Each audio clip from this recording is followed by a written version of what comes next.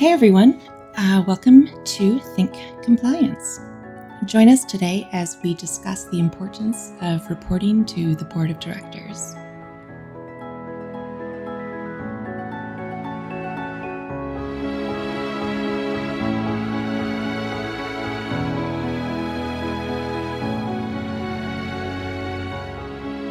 Hello and welcome to Think Compliance, brought to you by Compliatric and Ahmed Salim. My name is Dagmar Austin. Happy to be co-hosting this podcast with you, Ahmed. How's it going? Hi, Dagmar. Doing well. It's a good Friday for another podcast. Pretty exciting news that we got, I think last week, that we were nominated for one of the 20 best compliance podcasts of 2021. Yeah, that's exciting. It's great. If you guys want to check it out, I think Dagmar has it linked on her LinkedIn.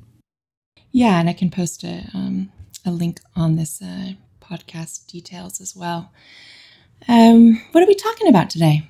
Let's talk about reporting to the Board of Directors. It's a question I see a lot. It's usually a topic at every conference you go to, and I think people have a lot of questions about what's appropriate and what's not appropriate.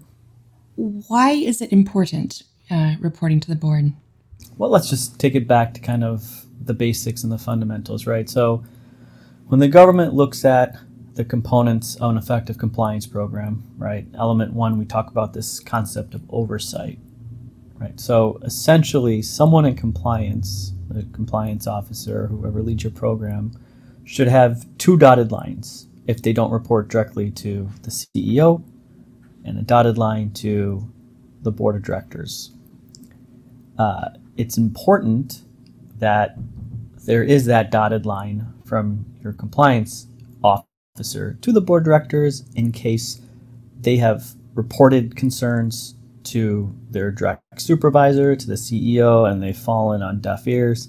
The board of directors is typically the last drop before you have to then go ahead and report it to the government. What are the elements or what's involved in reporting to your board? So, depending on your organization and kind of the robustness of your compliance program, typically compliance officers will report to their board of directors quarterly. Give them an update, right? Typically it's this is how many cases we've gotten, right? Or here are the high level cases we've gotten, just to put on your radar. That's pretty average that I've seen in most organizations. Oftentimes there's ad hoc reports, right? You have to go to the board because there is a major issue that's going on and you want to alert them. You want to make them aware that there could be a big fallout coming from a governmental investigation. So that's kind of what you want to focus on first. And there's a lot to unpack there, right? So let's kind of first look at the quarterly reporting. If you do it monthly, quarterly, biannually, annually, whatever the case may be, right? What are you going to be reporting? So Dagmar, in this case, I think you step back and you look at, and we've talked about this before with compliance committees, is a dashboard, right? What's the best way to communicate the information your program has concisely and succinctly in like a slide or two to report quarterly that encompasses everything your program has done in those 3 months? And I think that's a great foundation and starting point to report to the board. So everything that you've done in your compliance program, for that time period, meaning like incidents that were handled, any terminations, any turnover, any policy violations, stuff like that? Yeah, I mean, you'll probably get, depending on your organization, 5 to 15 minutes, right? I don't know many organizations where the compliance officer gets more than 15 minutes, but you want to keep it high level, right? The high important stuff.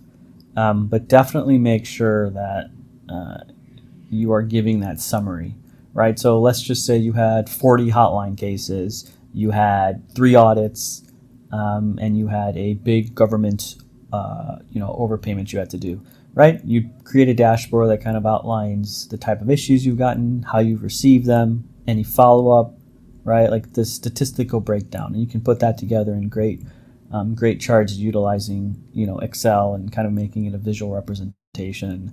And then also, like I said, the added additional information of like the high level important stuff, issues that may have arose in the quarter. One thing my clients have been bringing up lately regarding incidents is, they've been requesting in our product a functionality to determine whether an incident is reportable to the board or not. What makes an incident, for instance, reportable to the board? And, why wouldn't you just report all, incidents to them? That's a great question. So obviously, whatever algorithm you develop in your software is going to be subjective, right?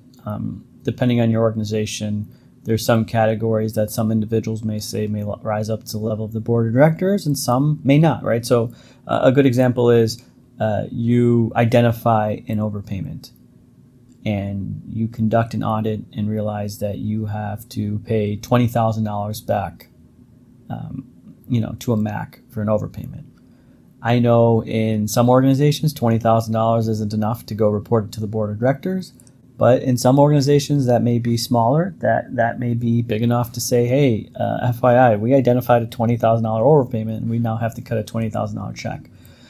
So I think it's just the different, like I said, algorithms and components that are made up into this risk factor that you're speaking of, and then essentially just determining, okay, if the components of this risk factor equal a high level, then it would go to the board of directors, and that would be broken down individually for each organization on how they feel comfortable and what they feel needs to go to the board and what they feel doesn't need to go to the board. And what do members of a board, what do they actually do with the information? Do they just give advice? Do they make, big policy decisions? How do they handle that information, and how does that get back down to the organization? Yeah, once again, depends on your board, but let's just say for-profit boards, right, they're essentially the CEO's boss. They essentially drive a lot of what goes on. So let's say you're in an organization where the CEO doesn't believe in compliance, right, but you start reporting and you start getting buy-in from the board of directors, that could change the culture. If you're identifying some really big issues that are, resulting in the government interaction, right, the board of directors is going to really drive the resources and ensuring the importance of, the department getting what they need to kind of resolve. And then some, it's informational and providing guidance, but not really making decision making. So once again, it comes down to your organization. But at the end of the day, if something is high risk and not being addressed, the board of directors are responsible for ensuring that, if they're the last stop and no one else is listing compliance officer, it's their duty to ensure that stuff gets done, right? So if a inquiry comes in, allegation, and it's being ignored in compliance, then takes it to the board should really focus its efforts to ensure that it's being followed up on. And if they don't, right, what's the next step is really for the compliance professional to take it outside the organization. And that's what board of directors are really well versed on and understand, that they don't want to get to the point where someone feels like there's no other avenues and they have to take it outside. So when you say take it outside, what are you talking about? Sorry, Dagmar, you know me and my terms. When I mean take it outside, I mean take it straight to the government and report, right? You're talking about a whistleblower, qui tam. No one in-house has decided to do anything, so I need to take it to, the government, and hopefully it gets taken care of, because as a compliance officer, if I don't say anything, I'm not going to be held liable for something because I can't speak up because everyone in my organization has said no. My last stop is the government, and I'm protecting myself to ensure that I am not going to be held liable for not taking it any further. I know you always have some good stories. Do you have any juicy details about an incident or something that happened at past organizations where you had to take it to the government? Well, I will say that I don't have any personal experience, thankfully, where I've had to go to the government. I have read plenty of cases. I've read plenty of issues that have resulted in corporate integrity agreements. I will say that there was one situation where I was hearing someone speak where they were in this specific instance and they felt like they had a very good, strong program. They felt they had a very good relationship with their CEO. And when they brought this issue, the CEO, that was a really big issue, right? We're talking about potential inducement issues for this organization that were highlighted and ongoing and kind of not slowing down. The CEO knew what was going on, understood it, felt like it was best for the business, and kind of prevented the compliance officer from doing anything. Well, the way they did it is they went to the board, and the board shared the opinion, and they did not take it outside. When the government government intervened, the CEO was arrested, board members were let go, the compliance professional was replaced. So it's one of those situations where the government's kind of put this process in place to protect us and our organization. And, it's easy for me to sit here on a podcast and say, well, if the board doesn't listen, you got to take it to the government. In practice, it's difficult to kind of go against it. It's your job, it's your livelihood. But we have these safeguards in place to ensure like our organizations are being ethical. So, it's important, right? Reporting to the board on an ad hoc basis when you identify a major issue is important. Reporting to the board on a quarterly basis to make sure they understand what's going on in your program is important because that builds the culture, right? The board will kind of drive the buy-in from senior leadership because they're speaking about compliance, right? So it can never be understated the importance of the board of director involvement. Yeah, it kind of sounds like our governmental, checks and balances systems with the three branches, always making sure we're checking each other. Yeah, I always say it's interesting that the government comes out in healthcare and life sciences about a compliance program, right, and expects organizations to have a compliance program that's internal, right? Because essentially you're saying to do something but not really giving resources to. And I truly do believe if the government made kind of a government position in organizations that was more compliance related, right, you'd have really effective programs, right? Now you're reporting straight to the government. And that's a completely separate topic, but essentially, you're giving power to compliance, which I think in a lot of organizations, and I've suffered this myself, some people are in an organization where you're kind of feel like you're just going through the motions and there's really no buy-in and you wonder what it's all for.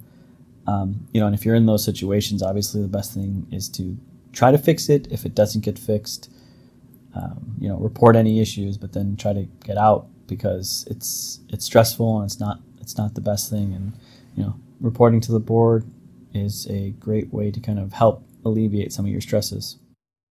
Well, as always, this was an informative deep dive. Thanks for always sharing your wisdom, Emmett. I love learning all this stuff from you. Yeah, no, it's fun. Board of director reporting is very, very subjective. But if anyone has questions, like this is a type of topic, I'd be willing to connect with anyone. I'm available on LinkedIn. Dagmar's available on LinkedIn. Reach out. We can never understate the importance of, truly reporting to your board of directors. Thank you all for listening and joining us today on Think Compliance. Please join us for our next podcast. You can reach us on Twitter at Think Comply, and I'll put our email addresses in the details of this podcast if you do want to reach out to Ahmed and connect and get some more information. So thanks, Ahmed. Talk to you soon. Thanks, Dagmar.